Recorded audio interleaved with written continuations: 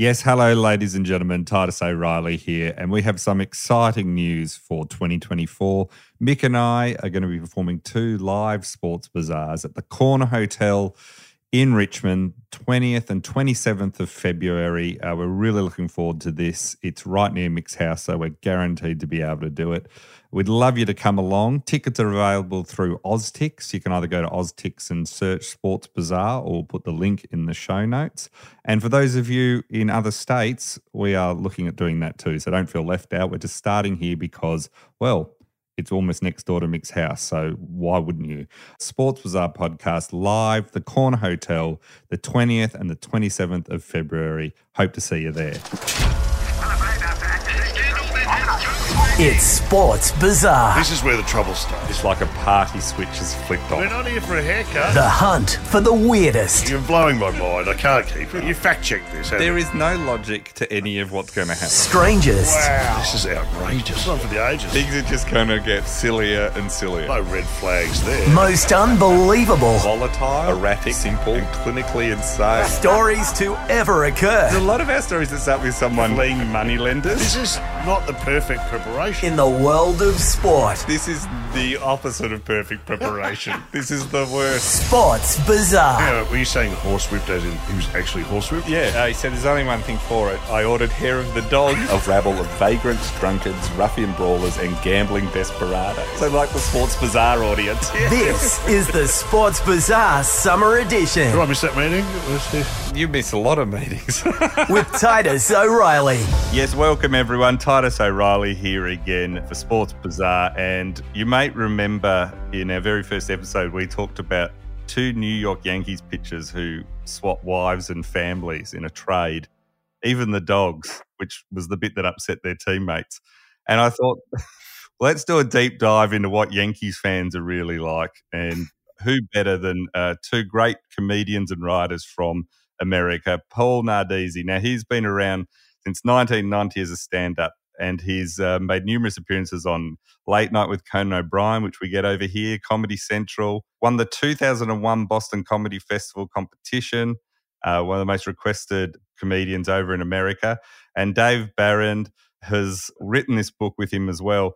Now, Dave said that he's worked with Jerry Seinfeld, Ray Romano, and Jon Stewart, open for them.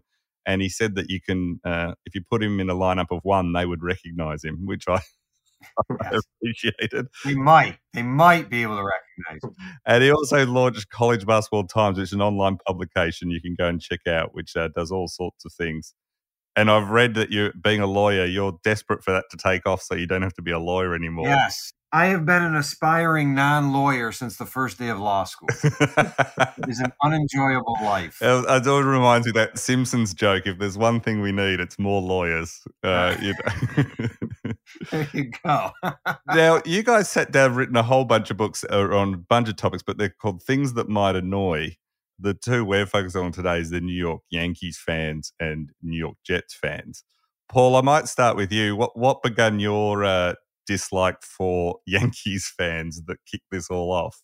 Well, it was Dave's idea to write the book. So he had been in stand-up for a while, and I was still in stand-up. He reached out to me, and he said, I have this idea. You know, we live in New England. We've always hated the Yankees. We grew up as Red Sox fans. We were tortured because we never won.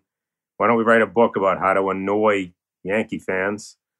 I said, that sounds like a great idea. So we wrote that, and then one thing led to another. We wrote the Jets book, which we consider a curse because the Jets have never recovered. At least the Yankees win some games, despite us publishing this book. But the Jets are buried, and they will continue to be buried. It's the greatest thing ever. They're on the doormat, and they can't get up. I read this morning that Zach Wilson doesn't want to come back as starting quarterback. So when you got people who don't want to play quarterback for them. We feel somehow responsible for Aaron Rodgers signing the contract and then lasting a total of 2 plays. I think this book had something to do with that. This team is just cursed. So for people that don't know, you make a great fun of the stereotypes. For people that maybe are in Australia or internationally listening and didn't grow up in America, how pervasive are the Yankees as the team everyone loves to hate? What's the stereotype of the Yankees and why are they in the position they're in? Well, when I was a kid, okay, I didn't know any Yankee fans. You wouldn't, if you were a Yankee fan, you would just probably get the crap kicked out of you. So I just grew up with Boston Red Sox fans.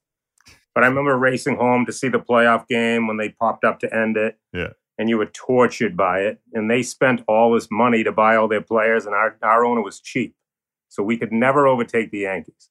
So I always hated the Yankee fans. When I met Dave and we wrote the books, I was no longer a Red Sox fan either. Because I realized I can't be a Red Sox fan. They're doing the same thing. They're just buying all this talent. Yeah. So I just I was still anti-Yankee, but I wasn't any more pro-Red Sox. Now that I know Yankee fans, now that I'm older and out and about the world, like they're just still living in their glory because they won 27 World Series, most of which took place in the 20s, 30s, and 40s. Who cares? It's all old news. The Jets never win, and they'll never win again. And Dave, you grow up around Yankees fans? I grew up in upstate New York, which we referred to as God's country. And then you got New York City, which really should just be given to New Jersey. But everybody in the state of New York loves the Yankees. And for the most, it's everywhere. And for whatever reason, I didn't jump onto that. I wanted to be unique. So I always hated the Yankees, and I was a Red Sox fan by default, because if you hate the Yankees, you root for the Red Sox. But I grew up rooting for the team I rooted for was the Oakland A's, who are possibly more pathetic than the Jets. They had like a maximum sellout for their stadium this year of like 8,000 people. They are a sad, sad bunch. So the A's would be out of it by like July, and then I'm rooting for the Red Sox every year. And I literally remember crying when Bucky Dent hit that home run. That was because all my friends would be happy because they were all Yankee fans. They're horrible. Yeah, like Paul said, they buy their championships. We have more than about 100 jokes specifically on that topic in the book. And it just was never fair. It was never fair. And then it was, for the longest time, you had the Yankees were this cash cow buying things. They had all the Joe DiMaggio, Babe Ruth, Mickey Mantle kind of mystique. And it's funny, now they've got, the closest they've had in terms of winning World Series is A-Rod, which doesn't have quite the same ring.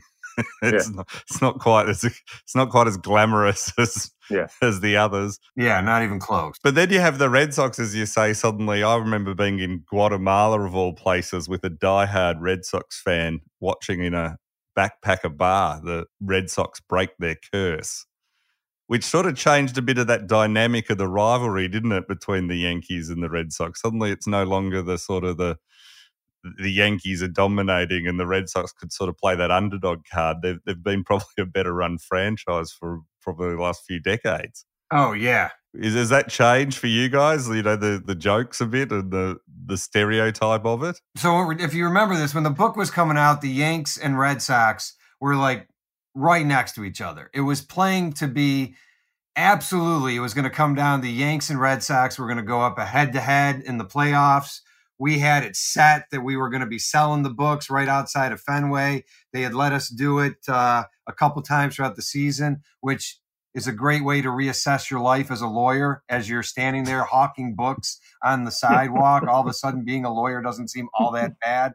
But this was setting up perfectly with us. The stars were aligning. And then they fell apart on us. They just kept losing. And they didn't make the frickin' playoffs. So we had the damn book set to go. And we were going to be at Fenway. We had all this stuff lined up in the restaurants all along Fenway. And the frickin' Sox didn't make the playoffs. And we got this book. We're trying to get on radio stations in like Texas because Texas was playing the Yankees. Or Detroit was playing the Yankees. Yeah. But the real rivalry is the Red Sox. We were right frickin' there. And maybe we got cursed at that point. We were going to write an annoyed Red Sox fans book after that because we realized that they're just as obnoxious as the Yankee fans, especially after they started winning. But like Dave said, the enterprise kind of fell apart when they fell out of the playoff race. So. I mean, we often read over here, and we'll get onto the Jets in a second, but who is the most obnoxious fan base in America, do you think? I mean, you often hear Philly thrown around as the worst fans, but who do you think has the worst reputation? All right, we'll put the Yankees is in that group for sure. Yeah. I don't think Paul would agree with this assessment, but until a few years ago, maybe the Patriots fans. No, I agree. They kept freaking winning. They're winning more and more Super Bowls. That dynasty had to stop. All right, they won 3. No, they won another one. They just kept winning more. And then Brady leaves. He wins another one in Tampa Bay. It's like, and then the Patriots fans like count that as theirs too. The Patriots fans have to be close.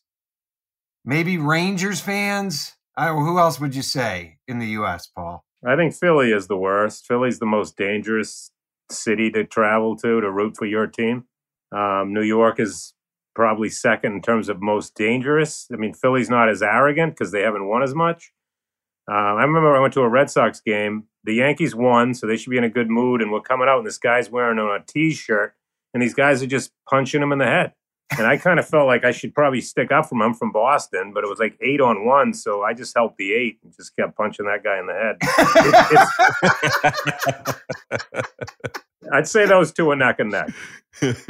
New York and Philly. Do you find, Paul, when you do stand-up, Philly's a tough crowd in a similar way, or do you find comedy crowds are a bit different to the sport fans by city? I haven't done enough shows in Philly to really say. I mean, but the couple that I did were fine. I don't love New York crowds, to be honest. I think Boston is a much easier city. Yeah. They do their comedy differently. We do like an hour and a half show. So you come and you know when the show's going to end, whereas they're just open from 7 to midnight. And people go in at different windows. Maybe you want to see an hour or 2 hours. Yeah. So it depends when you come in there, but it's definitely more challenging late. It's more challenging in some of the different clubs. I remember we were doing a big audition for this big thing out in Aspen, Colorado, and there was a slew of good comedians on, and everybody was eating it. And the place was packed. Like, you just don't see that in Boston. If the place is packed, you're either going to kill or you're going to do well and feel like, I didn't quite get the role I wanted, but I got my laughs. This was just a buffet line of people eating their dick on stage. And then I had my turn, and I ate it too. Yeah. I thought, all right, I'll show these guys my materials, and I went up and I ate it. Yeah. That's New York. There's nothing worse than when you, like I do a bit. I was like the 6th guest on a TV show once, and everything had been going badly. And I'm sitting backstage going, this is horrendous. And then when I walked out in a break to get my mic on and get ready to go, the host turns to me and goes, welcome to the killing fields where jokes go to die, which, just really sets you off well. Getting to New York then with the New York Jets. So the Yankees are well known over here in Australia. When we got cable, all they showed was Yankees games. It's sort of, we were late adopters in Australia to cable. So it was like mid-90s when it we started getting live baseball games. It was that long. Of course, that really coincided with the whole Jeter. I think Jeter's first season was when we were first getting some actual games over here. Mm-hmm. And it was Fox Sports, so they just pumped Yankees games down our throats from day one. So, a lot of people over here get the Yankees sort of thing, and it's just got such a big name. But NFL has really taken off in Australia in the last sort of 10 years. But the Jets are not as well known as Yankees, mainly because they don't win, and they therefore are often not shown over here. How would you explain the Jets to someone who's not seen NFL as a team? Are they ill-fated? What's their sort of reputation? They're the ugly stepchild of the New York Giants. Yeah. Who was it? Rex Ryan was the coach for a while. And they had a run, and they were starting to get decent. And they had won nothing. They hadn't even gone to the Super Bowl since Joe Namath way back.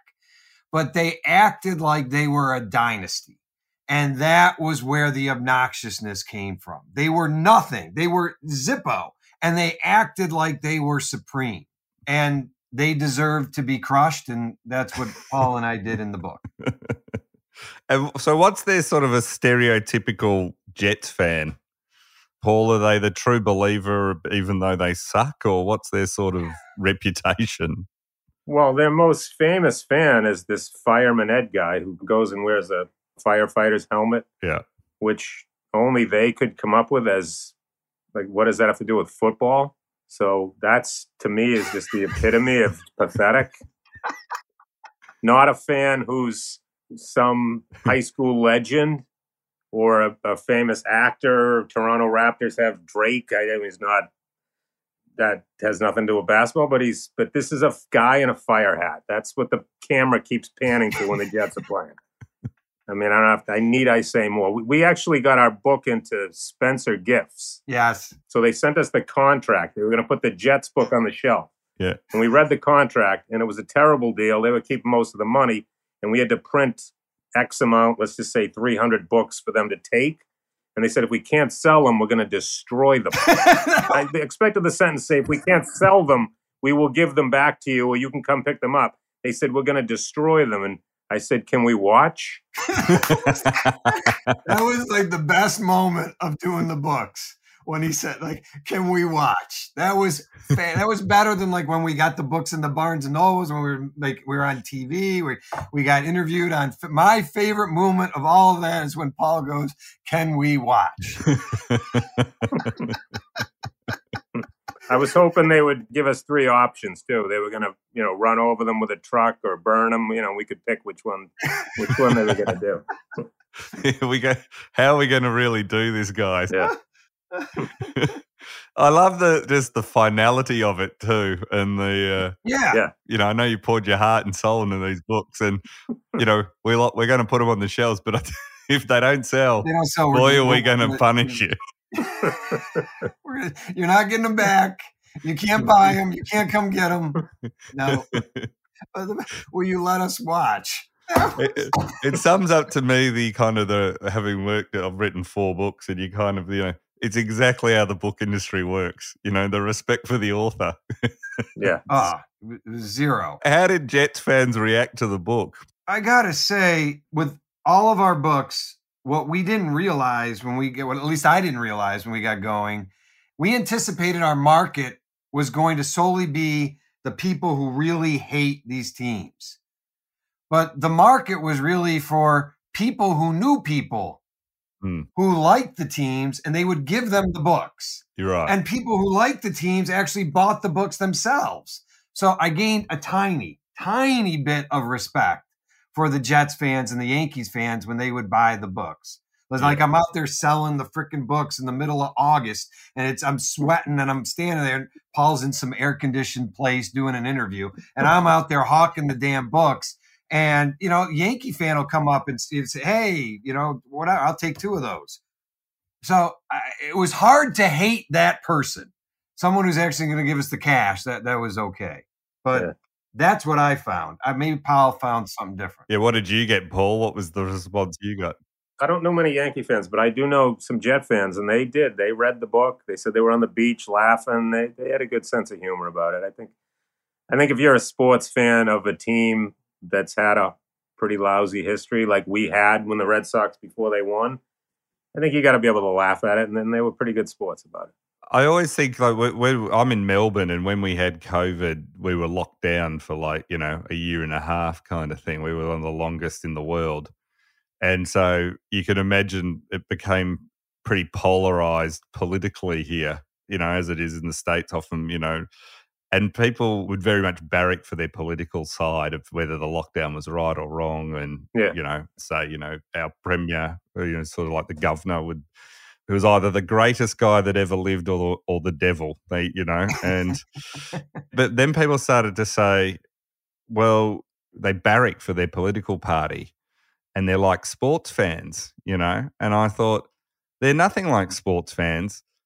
You ask us, whoever a sports fan, what's wrong with their team, they will tell you, even if they're winning, even if they're going towards the Super Bowl, they'll be the first. You'll say, I think you guys are good this year. You could do well. And they'll go, our cornerback sucks. This guy's sleeping with someone he shouldn't be. And, the coach has got no plan B. And it's kind of an interesting thing that I actually think sports fans are the polar opposite of sort of political fans. And, I know you guys have written about, things to annoy Republicans and Democrats. Yeah.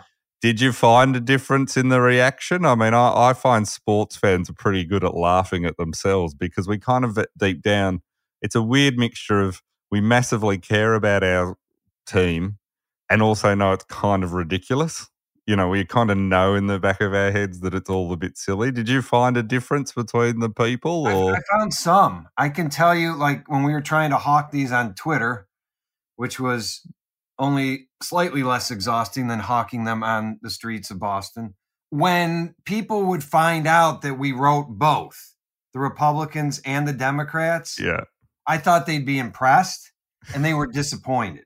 They wanted one side, me to be like a whack job on one side or the other. Right. And they weren't getting it. Like that, what the books together were showing is like both sides are whack jobs. Yeah. But that was what I got. Like Paul had a great connection. He was able to get us our books into like this chain of gas stations. So our books were in gas. We'll take it. But the guy did not want the political books at all. He didn't offer to burn them at the end if you didn't. Yeah, he was going to work with Spencer to burn the gifts. Dave, you're selling them on the street and in gas stations. You're really making it sound really important. They sold. I can tell you this. It was a good day. And I got to give credit for Paul for this because I didn't think we were ready. And he reached out to Barnes & Noble. I had told him not to. And he's like, you're going to be pissed at me. But I reached out to Barnes & Noble. And they sent a wonderful letter saying that they were accepting the books. They wanted us to kiss their butts, but they made it seem like they said to us flat out, we never accept books unless they're coming from a major publisher. Yeah. And our publisher, we were like, I don't know, I can't remember what we were our publisher. We created our own publishing company. Yeah. They took the books, and that was a big deal. I mean, we weren't like John Grisham. We're not retiring on this, but the books were success. And evidence of the success, or at least how good the books are the recommendations, the endorsements that we got. Yeah, were really pretty stellar on some of these. Like the guy from the Dropkick Murphys endorsed it. Former Red Sox players, the guy who hosts the Red Sox show on cable here. Those were nice. Those were touching. And we had some comedians endorse the books too. That makes you feel good. Oh, and I think the thing about having a book, like so much of what you do is sort of, if you're doing stand-up or you're doing, I do stand-up books and funny columns about Australian rules football, a bit like yours with your college basketball. They're all a bit fleeting sometimes. Like to hold a book and actually have a book, I often think is the one thing, like, my great-grandkids, it might be the only thing I might give them a weird view of who I was.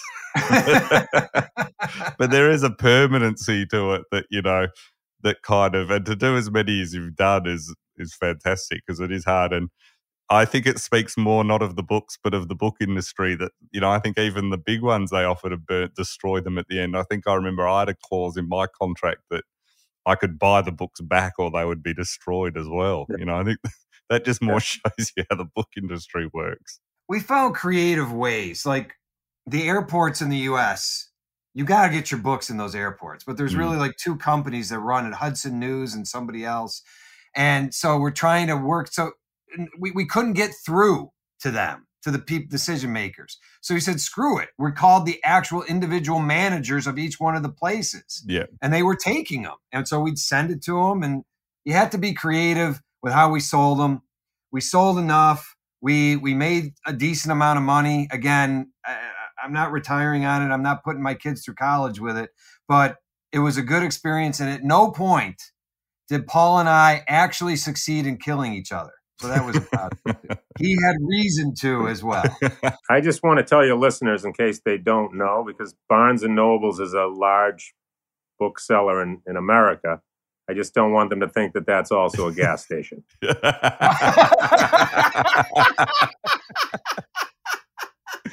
Books are available on Amazon, by the way. They are. I was just going to say that. So the things that might annoy series, Jets and Yankees are fantastic. If you know a Jets or Yankees fan you want to get something for, it's fantastic. Thanks for coming on. I really appreciate it. I know it's later at night over there, and it's been a lot of fun talking to you both. And I wish you all the best of success. And long may your curse of the Jets remain. Thank you. Well, thank you, ladies and gentlemen. I hope you enjoyed that. If you want more Sports Bazaar, as always, Bazaar Plus, our membership program is available. The link is in the show notes. You can join up. You get access to all the bonus episodes we've ever done. You get an extra one every week of those. We have a newsletter every fortnight. We have a chat room. You get access to live tickets, and we are working on a Sports Bazaar live show. Before everyone else, you'll get tickets. So if you are interested, join Sports Bazaar. Otherwise, we will see you next week.